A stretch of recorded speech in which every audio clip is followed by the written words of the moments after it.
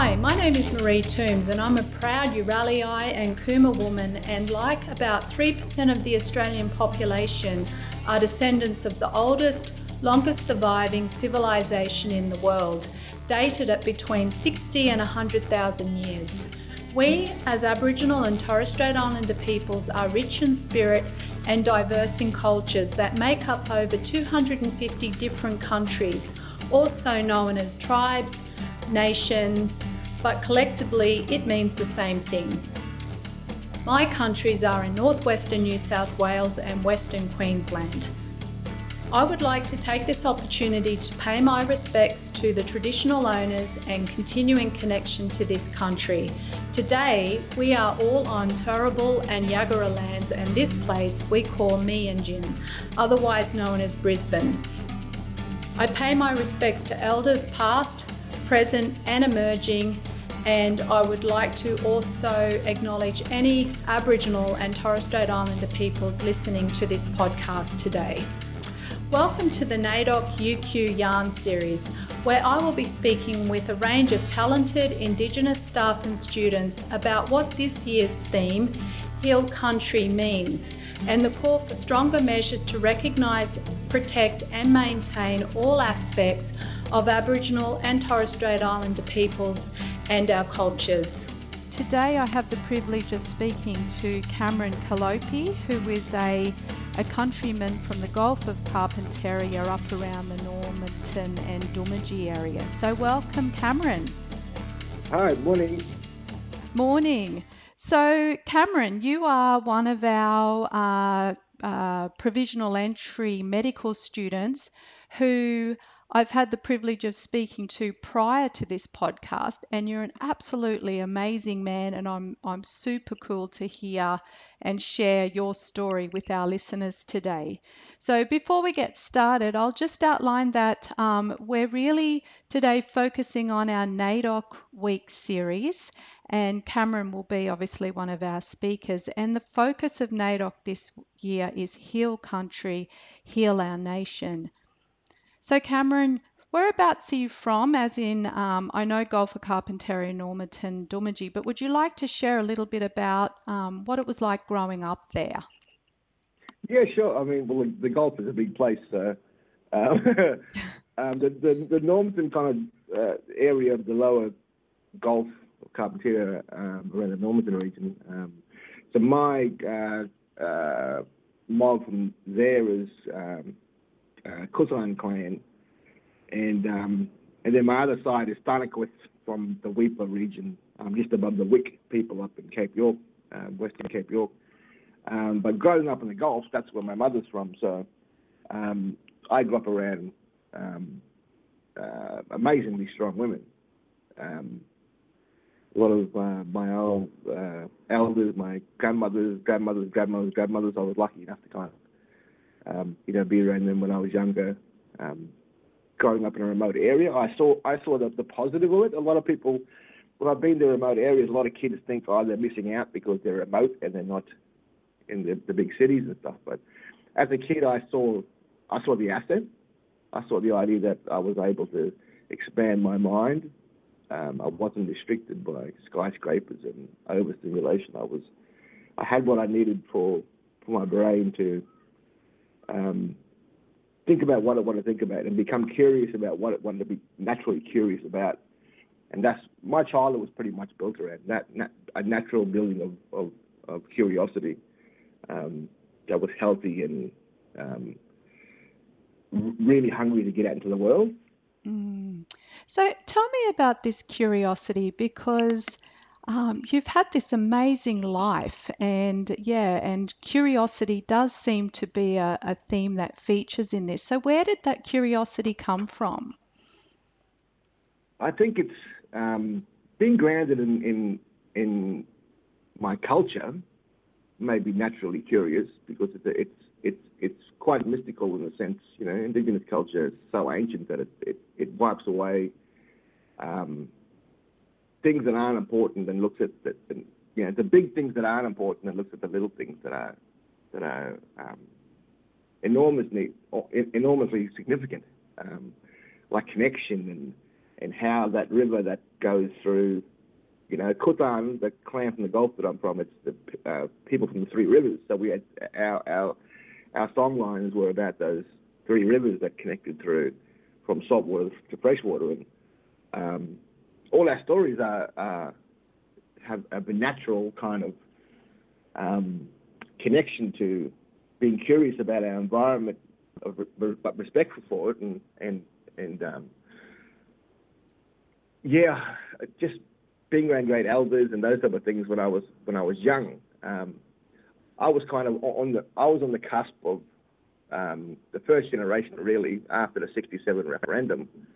I was the first clean generation that could go past a Year 3 education, up in the Gulf area. So there was testing grounds on trying to work out what worked and what didn't, and a little bit of dysfunction in the sense that there was, my mother's generation that hadn't truly mastered it yet, and then there was, well, now Cameron, your generation are the ones that are going to be able to kind of really go out and grab a hold of those things. So I had some really wise elders that were like, education is the way to go. The world is changing. Remember who you always remember, never forget who you are, but you need to go out now and adapt and learn and master this ever-changing world that we now find ourselves in. So that natural curiosity came from a number of directions, but mainly sitting down and, being on cattle stations. My uncle went to boarding school in Brisbane, so he came back with these amazing stories of this world outside. And it's just, he did it in a really magical way that made me use my imagination. So being naturally curious, having an imagination and believing in magic, I guess, was how it was sold to me as a little kid. And it naturally, Einstein touched on those things. He said that the most, I'm paraphrasing, Einstein said that the highest form of intelligence is imagination, and natural curiosity. He said that he referred to himself as not being talented. He just had a great imagination, and he was naturally curious about his environment. So that's where my natural curiosity came from. So tell me, Cameron, you did go out into the big wide world, and you went out with this amazing almost backpack of curiosity, but also this imagination and, like you said, this magical kind of stories that had been told to you. And you ended up in Brisbane in a boarding school. So would you like to share with the listeners what that part of your journey looked like? Yeah, I was straight from the bush. The biggest place I'd been to was Mount Isa or Cairns, and even then it was for a visit. So Brisbane was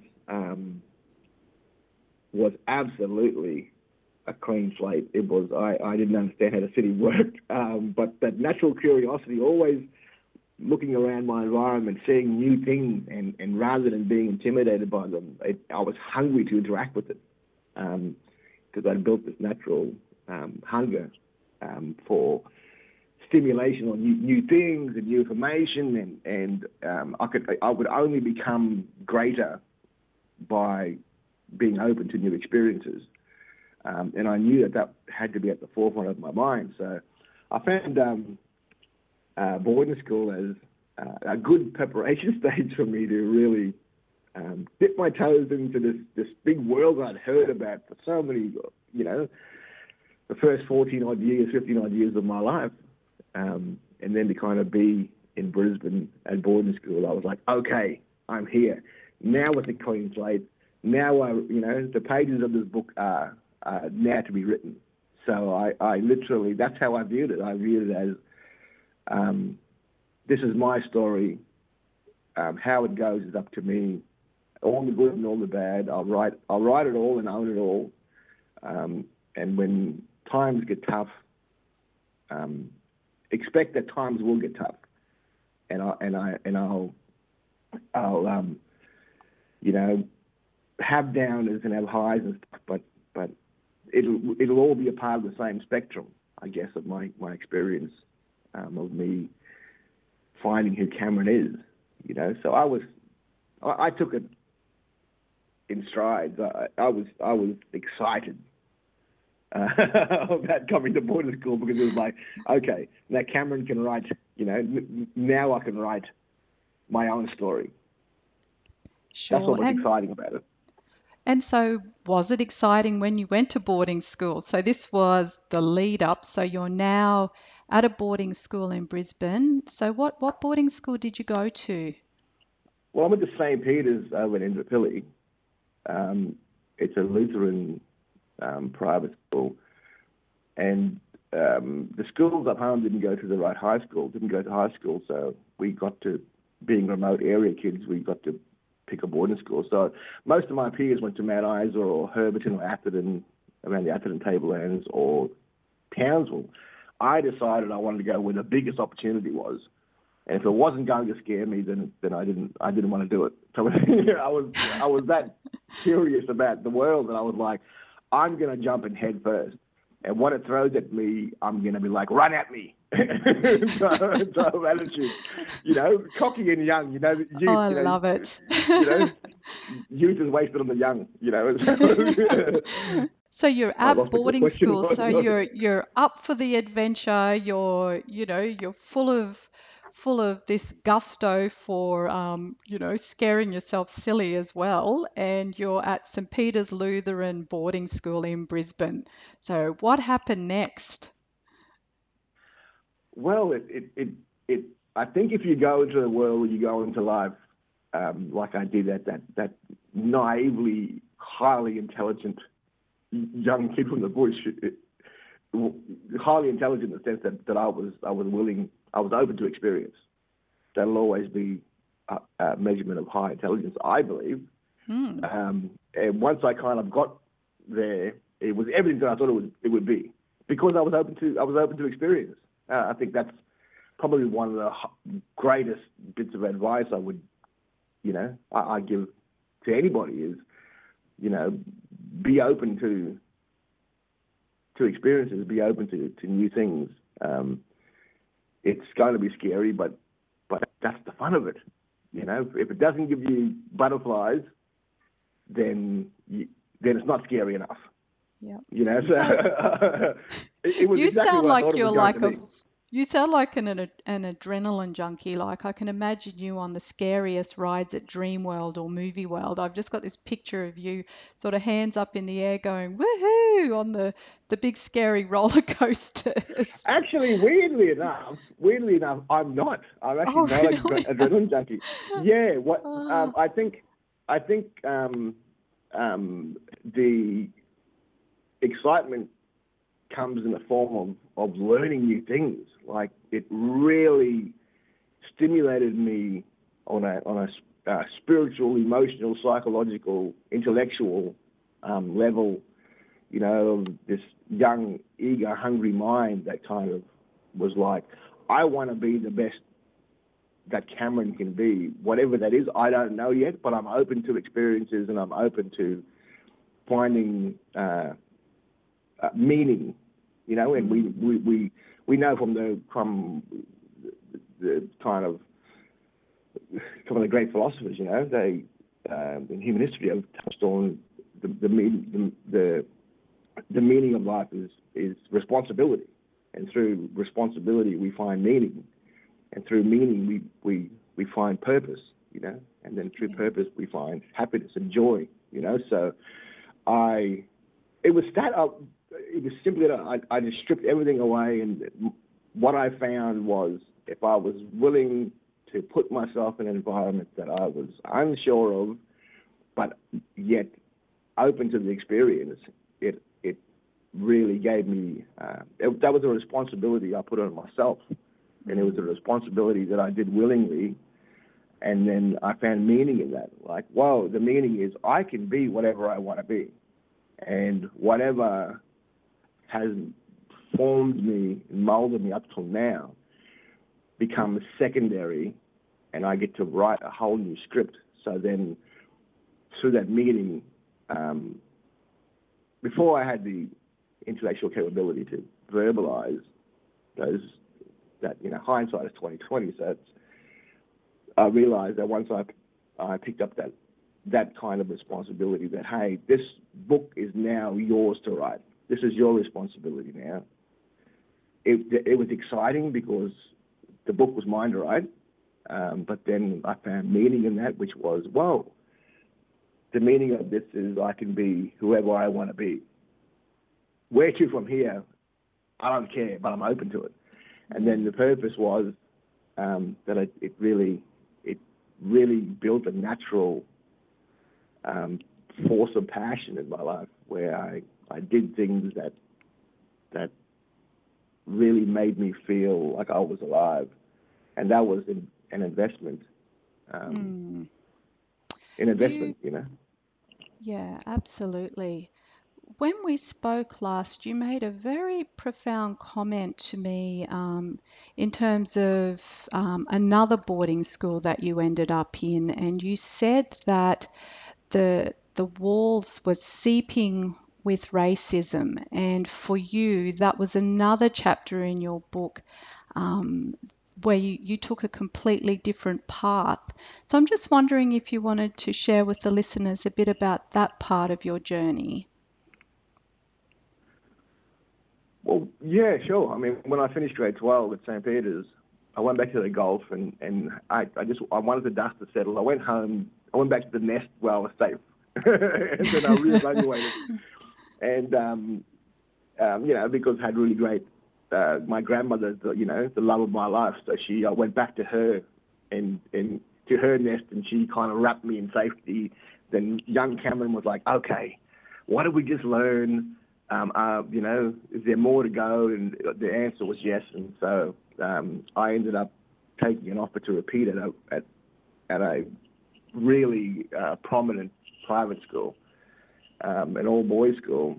And I accepted and went and repeated grade 12, and it was quite evident very, very early that there was institutionalized racism within that place. And I couldn't study. I couldn't find my equilibrium. And we know physiologically that you know, stress or hostile environment will actually, you won't think rationally. You can't think rationally when you feel like you're under threat in your environment. And that was the kind of starting point too for me now later in life. I'm just, you know, really loving medicine and really loving health and sciences, and how Indigenous people, how our bodies react to environments that may not be safe or we perceive as not being safe. So it was difficult. I couldn't concentrate in classes. My brain just seemed to not be functioning well. I didn't have that natural hunger or drive either to excel in that environment, because the hostile response that now I know in my body was what was happening, was not making it a healthy environment for me to excel in. So I left and ended up joining a squad over in Ballymore in Kelvin Grove, the Excellence in Rugby Union squad, where we actually did grade 12, but the other 50% of the time we studied the game of rugby union. So I was very lucky that I left that environment, and I wasn't going to stay there. I had the courage to go, well, I'm a long way from home and I don't really have anywhere to go. So I left there and kind of probably was homeless for about a week or two, even at that early stage, because I had no family in Brisbane. So I went to Newmarket and ended up staying at the Jadaro Aboriginal student hostel that I found by chance. And I was lucky enough to make the Excellence Rugby Union squad, and very, very lucky that I got to train under the Queensland Reds and Wallaby players, which was the great Timmy Hollands and Jason Littles and legends of Australian rugby union and Wallabies and stuff. They were in the Queensland Reds. So I kind of went from this hostile environment that I left and went to Newmarket and Kelvin Grove, Ballymore, and spent the rest of the year playing rugby, finishing grade 12, and I'm really kind of loving that new, more healthy environment anyway. Sure. Okay. And then what happened next? Were you signed? Like, were you getting, big matches around Queensland or nationally? Like, what was the go? Well, it was grooming you. We did everything. We studied the game of rugby as well. So we've got our coaching badges, our international referee badges, and it was to fully package you to then with the hopes to go on to play Queensland Reds and Wallabies and stuff. And at the same time, around the same time, I injured my left hamstring. I actually tore my left hamstring because I was doing track and field at the same time. So I ended up having a little bit of time off with the injury, and I reverted to something that was always in the background, which was music. Music was my first love as a kid. My mum was 15 when she had me, so she was still trying to learn how to be a young woman herself without raising a baby. So as a child back in the Gulf War, music was my escape mechanism. I can remember writing songs when I was in kindergarten. I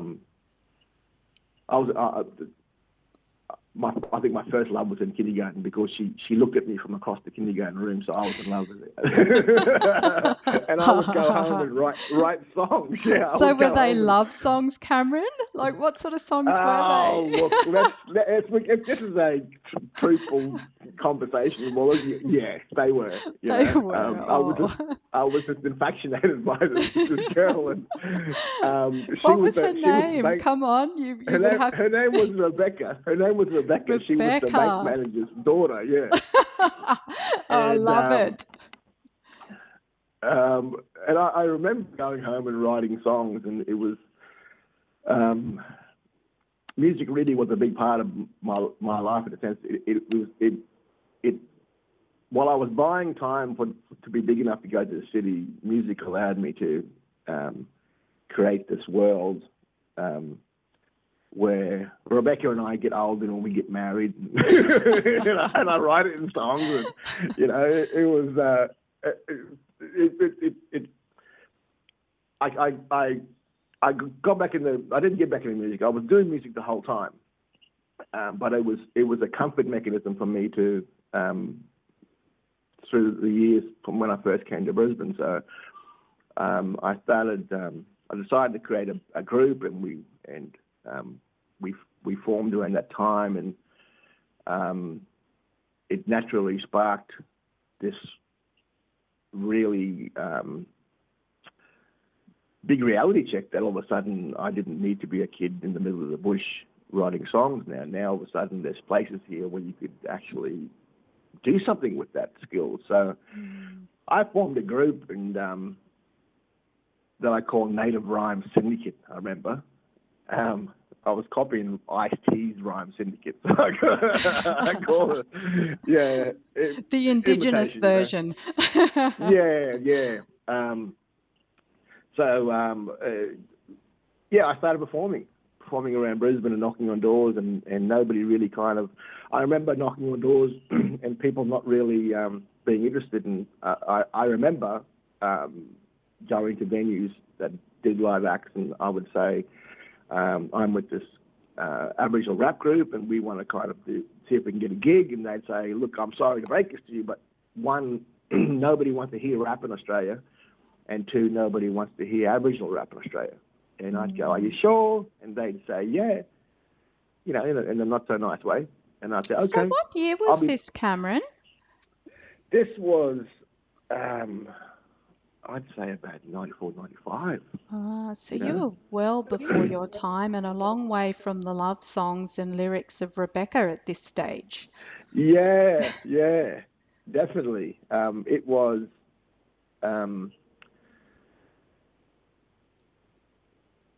it was still, my mindset was still in the mindset of openness to experience, So I remember saying to the venues and these managers for concerts and festivals that told me all the same thing. Nobody wanted to hear rap in Australia, and nobody wanted to hear Aboriginal rap. And those were the words that were used. And instead of taking that personally, I was like, okay, you're only saying that because you haven't heard us yet. I love it. So I went back a week. I went, and I'm telling you, this is 100% truth. I went back to each one of these managers or concert venues or nightclubs every week, non-stop, and I would knock on the door, metaphorically knock on the door and go in and they'd say, "Oh, you again?" And I'd say, "Yeah, I've got this group and we're really, really good." And they'd say, "Well, I told you last week, nobody wants to hear rap, nobody wants to hear Aboriginal rap." And this went on, sometimes this went on for months before the venue managers would say, and it only took one or two, all I needed was to crack one or two. And when the first one said, "Look, if I give you guys a shot, will you leave me alone? Will you stop bugging me? Yeah. Will you stop bugging me?" And I was like, "Sure." And we got our first gig, and I said, "We'll do for free," because he was like, "We're not paying you anything." And I'm like, "You don't need to. But when you like us, you'll pay us." And that was my thought in my head, And we did our very first gig, and the same manager that told us it would never work came up to us and said, "Wow, you guys are really, really good. That wasn't what I thought it was going to be." And I'm like, interesting that, And we ended up getting residencies in the places that said it would never work. They would give us residencies, and we would play every week. And then it got bigger and bigger and bigger, and we started doing the big day outs and Livid festivals, and we performed at Star City in Sydney, and we started doing specials for Triple J and Fox, MTV and Channel V, and then 4 years later we won our first National Music Award, and that was kind of we became. And we'd heard of young groups we heard of other groups coming through like Hilltop Hoods and stuff, but they were really struggling on the outer ends of the music industry. We were pushing through the mainstream, so that's what the opportunity was. So 1998 we won the first music award, and it went crazy. All of a sudden we had more shows than we knew what to do. We were making great money. And meeting our idols, and we got deals to move to London. We got offered deals to move to New York and LA, and it wasn't surprising to us because we'd done the work. We'd done a lot of things that were expected of us if we really wanted to be the best version of artists that we could be, and who Cameron... And you were. Like, I did a Google search stalk on you, and it's just incredible what you achieved. And yeah, I'm almost in front of rap royalty here, so well done you. And it's an amazing story of not giving up, that whole young boy from the Gulf, and, music already in your heart and in your spirit, and then this, this adventure and this magic that you take with you to the city. And, here you are as a national rap, Indigenous rap folk hero. So what happened next? Well, weirdly enough, during a lot of that time, I was homeless. Yeah. It was people find it very hard to think that. Well, I had to, we have to remind ourselves in the story that I had no family in Brisbane, so I had nowhere to kind of go to. Especially in the earlier stages, I would go and do shows at these places that we had residencies, and these were big mainstream clubs. Like, it was unheard of. Indigenous people were still, being pushed to the outer alleyways of New Farm in the Valley, and Musgrave and those sort of places. The idea you saw young Aboriginal kids on stage in these big mainstream venues in the middle of Brisbane CBD was quite revolutionary. I think, my thing was, it was shocking me that people would come to me and say, "You're the first Aboriginal person I've ever met," and I'm like, I think that you probably have met a lot more. Your perception is that you haven't. Your boss probably is Aboriginal. You just don't know, or it's not pushed in your face or whatever. And so I thought, well, what we're going to do here is we're just going to work on environmental perceptions, I guess. Let's use our music as a means to be able to consciously and subconsciously sneak through the image of Indigenous Australia, Aboriginal Queensland, into these big mainstream venues, so that when so people get first-hand interactions with Aboriginal people, because I felt like we were quite separate, and that was due to past behaviours and past policies, and no one really knew how to go forward. So we used music for that. And I mean, I used to do these clubs, and I literally would walk out and everyone's praising me and saying, "My God, what a great show tonight!" And I'd leave and go to King George Square, where I slept on a park bench, and I would go back to bed at 1, 2, 3 in the morning. And at the time I was thinking, well, Cameron, this is not really that big a deal, because this is how it is. Now, you're not going to do yourselves any favour. You're not doing yourself any favours by coming back to a park bench that you knew you were coming back to. So let's not be surprised about this. And that's this is obviously happening because you need to learn something. And I remember at the time taking that part in how I viewed my situation and said to myself, let's learn something from this, because this is just probably one page or one chapter in the overall book that we're still writing. So let's think about one day we're going to get to the end of this book. When we read through again, how do we want to see ourselves? How do we want to look back at the end of this book when we're an old guy, God hoping, when we're an old guy, and we go back and read through, or we tell the story of this that's written in this book that we've sat and wrote word by word. How do we want to look back on this time? Do we want to look back and say, oh my God, I didn't handle it well at all, or oh my God, I and there's an old saying, I'm paraphrasing again, of course, but a man shows his character when he's under high stress, or something like that. Your true colours come out when you're under high stress. Anybody. And also confidence. I saw a quote recently about confidence, and it says that a man's character will come out when he's confident. Now, whether his character is not a nice character or it's an amazingly benevolent character, it will come out when someone holds confidence, whether it's fake confidence or true confidence. But if someone holds confidence, it'll magnify their attributes.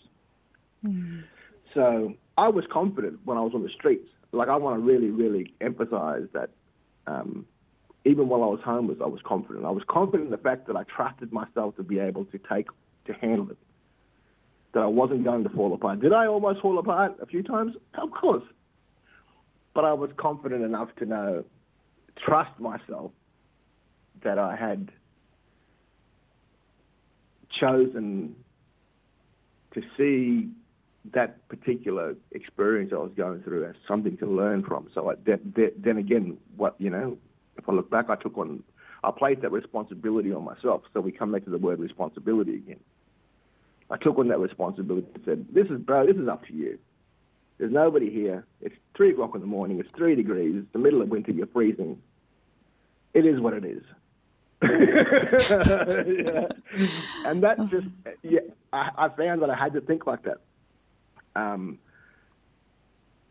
Because in my early years in life, I was this natural building of curiosity and magic and be open to experiences. That was an experience. It wasn't a nice experience, but I had to be open to it.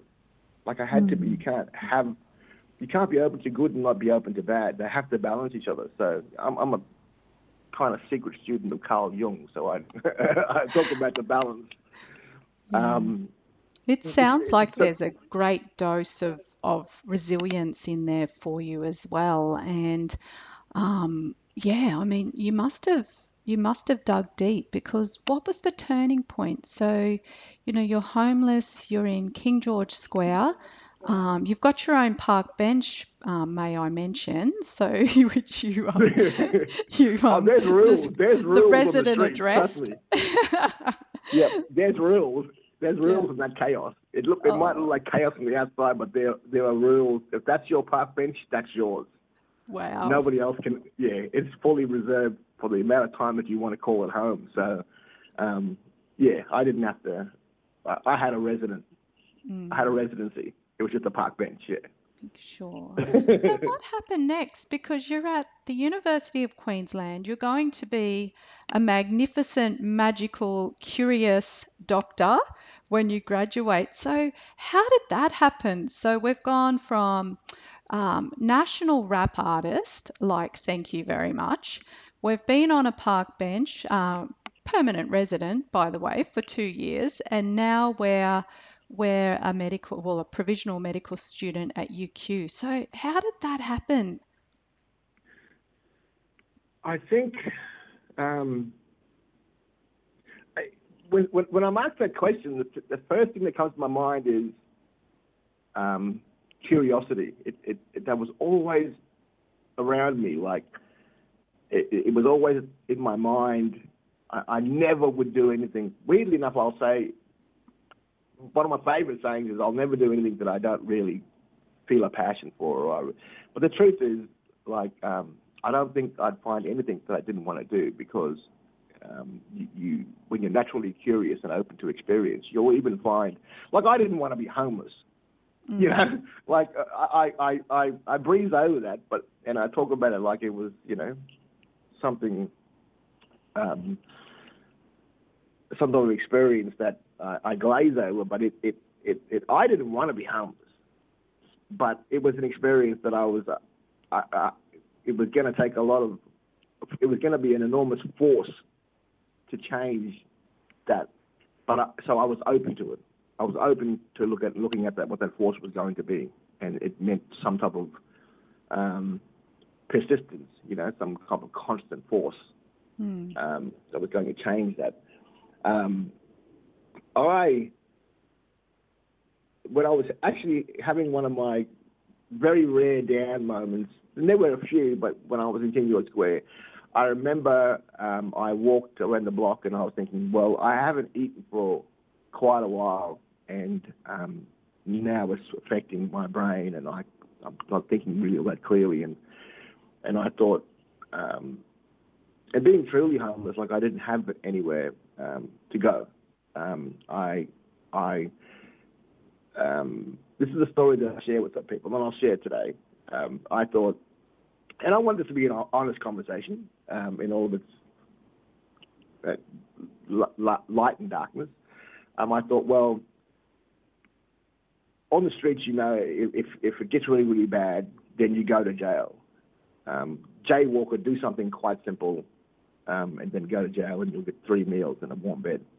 And that's the end of the thing. So I thought, well, this is maybe what I need to do, because this is really getting difficult. And I remember I walked around the block and I said to myself, what if you don't, and I remember talking to my old people in my head, my great-grandmother and stuff, I'd say, Nana, if, I'd say to her, I'd say, Nana, if this is not what I should be doing, like someone needs to tell me something. It can't be like a leaf blowing across my foot. Like, I want a real sign here. Someone needs to help me out because I'm by myself, and I need something significant. It's got to be something real. And I'm walking around the block. I said, you all got a block to show me something, or I'm going to the police beat, and I'll say something that will get me a bed and 3 meals. And I walked down King George Square, and I walked down Queen Street Mall, and looking at the ground, and I was thinking, show me something. And I looked forward, and these hands came out of nowhere, and they kind of shuffled me out of the way. And I looked up, and it was about 15 Queensland police officers.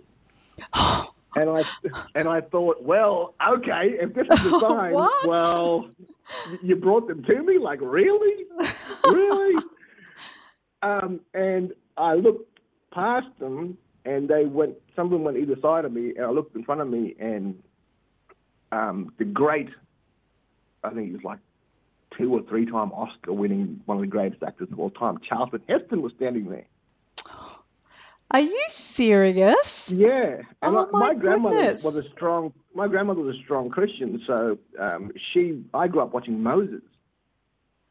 So all of a sudden, the water parts, the blue water parts by these police officers, and Moses is standing there.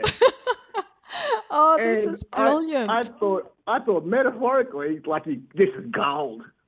Like, you know, like I couldn't symbolically think of a bigger sign. The water's parted, and he is Moses in the middle of the Queen Street Mall. And I knew straight away who he was. And he was here doing a book signing in the Myer Centre. So I could track down what that date was somewhere, but I can't remember exactly what the date was. But he was in Brisbane for a day to sign his books. And he made a bit of the news that he was rude to some people or something. But anyway, that's not my story. So he's Moses in front of me. And I was like, oh, well, if you want the sign, there it this is. And I remember I was quite sad. And then I saw him and I thought, whoa, Moses. And then too, Charlton Heston, Ben-Hur, you know, like, whoa. And I said to him, good morning, sir. That's the only thing I could think of. I was like, good morning, sir. And he was like, good morning. And he looked at me and he said, it's a beautiful day, isn't it? And I looked at him and I said, yes. And then he just walked past me. And I thought, it's a beautiful day. And instead of going right to the police beat, I turned left and went back to King George Square and was like, all right, well done. That was a good one. Yeah, and I just kind of thought, well, yeah, and it just, you know, I think it's kind of symbolically being open to experience. I was like, you know, obviously I was trying to find something so that I wouldn't go down that other path, which thankfully didn't happen. But I just, I ended up finding that Ali Bennett Aboriginal Men's Hostel in the Valley New Farm had a spare room. I walked into the Valley, and they got me a room, and I rebuilt my life from there. We know when it comes to homeless people that you don't get them jobs to get them off the street. You don't get them a shower to get them off the street. You don't put them in a room with people doing great one-line speeches to get on the streets. You give them a warm, safe bed. You give them a home, and they can rebuild from there. But it can't be the other way around. You have to give someone that safety. So all of a sudden, the environment, you've solved the idea of the environment being hostile to them. You have to put them in a place where they feel like their environment is now safe. And any human being can build back from that. So any stress you go through in your life, one thing I've learned is that limit the hostility around you, whether it's hostility against yourself in your own mind. Find a way to limit that. And when you find that safety, even within your own thoughts, you can build from there. It doesn't matter how down you are. So that's the mentality. I thought after I saw Moses, he parted the waters for me. I was like, whoa. And I symbolically walked across, you know. It's kind of weird. You know, I've never worded it like that until this conversation. But, you know, the blue police officers parted ways, and then Moses is in the middle. And my brain chose to see that way, that okay. You know, just the simple things of kind words, like him saying, it's a beautiful day, isn't it? And I just thought, it is. Like, it's how we perceive the world, you know. So I built from there and ended up earning my stripes in the music industry, and, you know, obviously kind of eventually getting my own places. And I ended up making a really prominent name in the music industry based on trust. That if people could trust you in business and people could trust you to hold up your end of the bargain and do it in a conduct yourself in an appropriate manner, no matter how high the level of stress were, well then you'll go a long way. And so that's when I started getting calls from people like Snoop Dogg, and Snoop Dogg hired me personally to be kind of like his agent, but it was about everything that Snoop does, he has to get paid for. So that was my job. So I would find myself collecting all this money for Snoop. So I showed my previous partner at one point, I showed her my bank account, and it was all of Snoop's money in there. And she nearly fell off her chair. I was like, you would never believe it unless you saw that kind of money, huh? She said, yeah. And I'd collect it, and I was trusted enough to, I'd hold on to, 6-7 figures for him, and then get it over to the States or meet up in person, and those type of things. And through Snoop, that was about a 3-year relationship.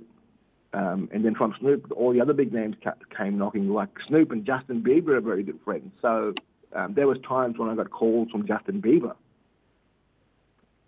Past Snoop and his guys would call me first and say, hey, Justin's here. Or they didn't say Justin first. They said to me, well, here's a friend of ours is not far from where you are at the moment. Would you mind if we passed your number on because we trust you and stuff, just to look after him? He wants to go out, he wants to do some things. And I said, sure. And I didn't ask who because it wasn't my place to ask. That's the kind of relationship we used to have. And at the end of the call, I said, oh, we'll just tell you, it's Justin Bieber. He's going to call you on your number. So that was my life for quite a while, and it was exciting, and I was like, whoa, and really living life. It was magical, like it was honestly magical. And then more names came because they knew that Snoop vouched for me. Well, then, the Kardashians came, and Kylie and Kendall Jenner, they came, and Nelly's and Johnny Depp on the Gold Coast, and people would call me, and as I'm going along, my heart is telling me more and more. It's pulling me in a different direction. And people ask me, how was the time at that level with Snoop Dogg and people like that? And I said, it was everything that I wanted it to be. It was beautifully, magnificently magical. Everything you think that life is going to be, it was. But it didn't. But it got to a point where it wasn't satisfying my heart and my spirit.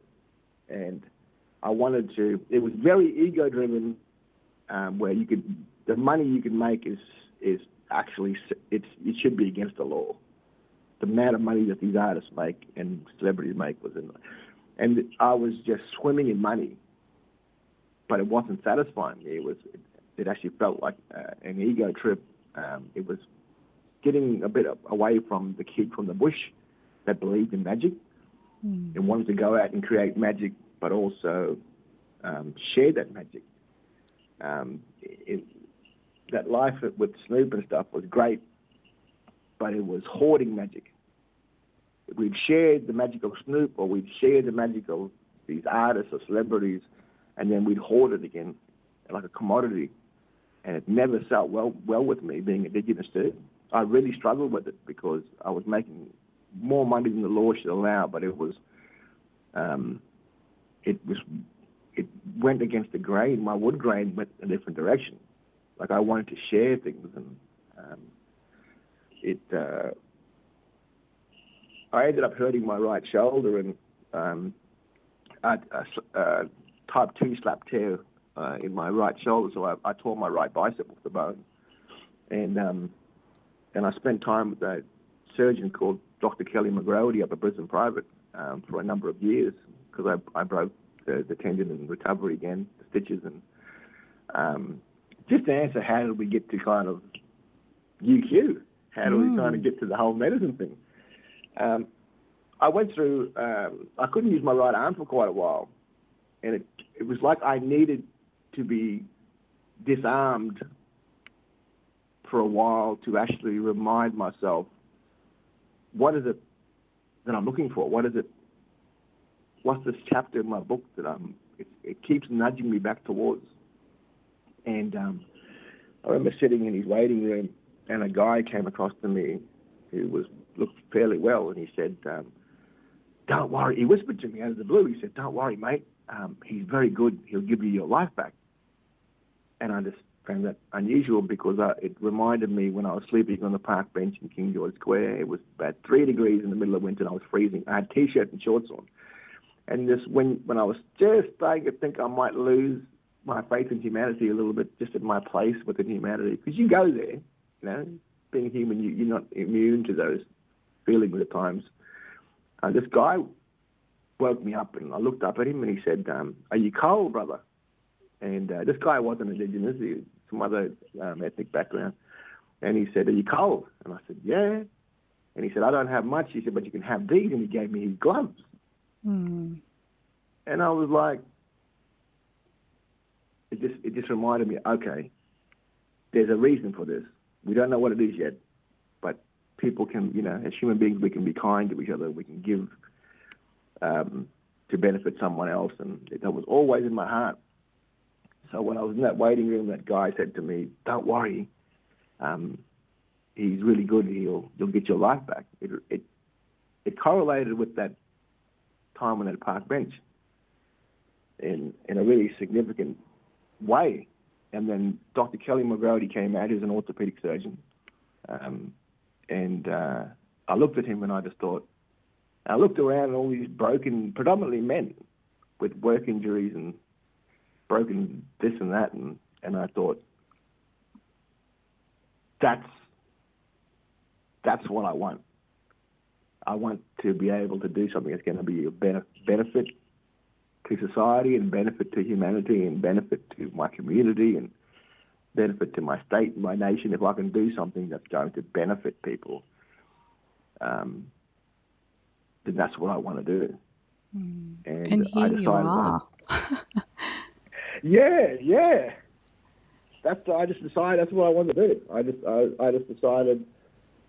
I always loved science. I think Einstein touched on the idea that intelligence is measured, you know, the height of intelligence is measured by imagination and curiosity and believing in magic. He got turned down from his, you know, professor placement, associate professor placement, because I think I read an old note saying that he was too imaginary. He believed in magic too much. But some university turned him down. You know, and Einstein, well, the rest is history, you know. But I just knew that if I followed my natural intuition to be naturally curious about the world around me, I knew that had a natural, affinity with science. I knew that science, you know, would demand that you ask yourself those questions. You know, what's your place? What's going on here? Well, we don't know what's going on in this reaction at this level, but we're not. You know, you need to be naturally curious. That's how we've had the breakthroughs that have benefited humanity. So that's, you know, when people ask me today, how did you go from you know, not only a park bench in King George Square, but how did you go from a homeless men's hostel shelter in New Farm, Portage Valley, to, you know, Faculty of Medicine?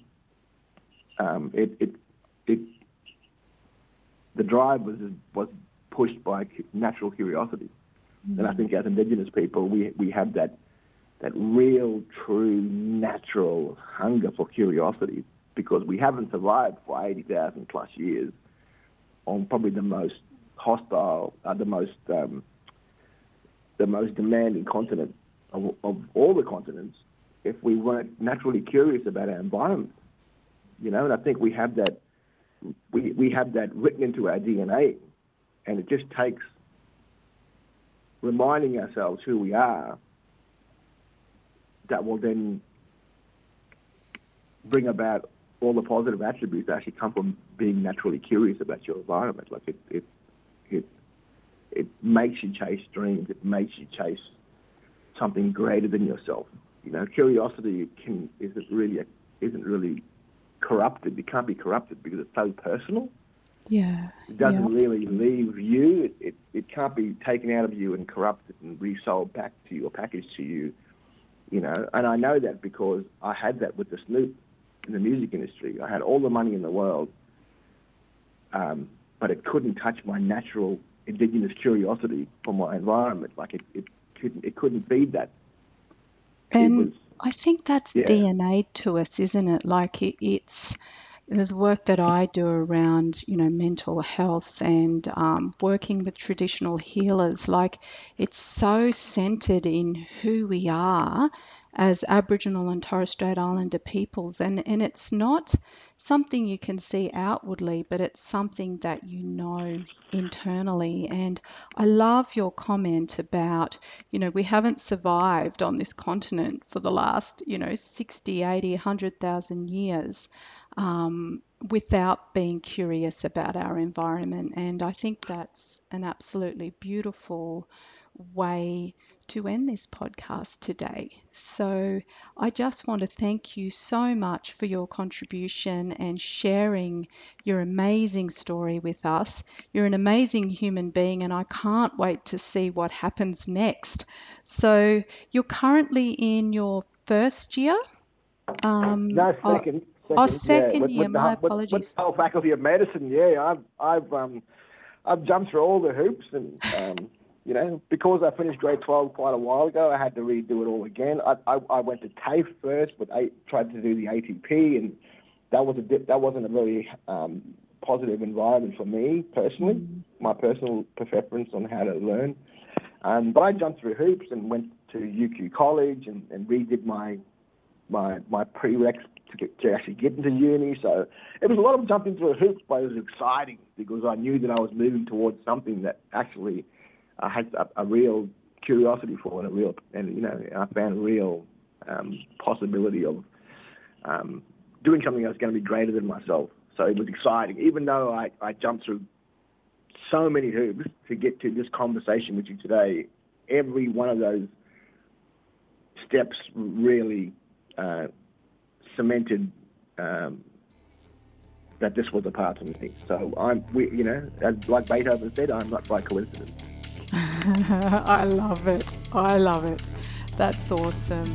Well, thank you so much for your time today. And like I said, I can't wait to hear what the next adventure or next chapter, next page, next moment brings for Cameron Callipy. So watch this space universe, because I think we're in for a ride here. So thanks, Cameron. You're welcome. Thank you.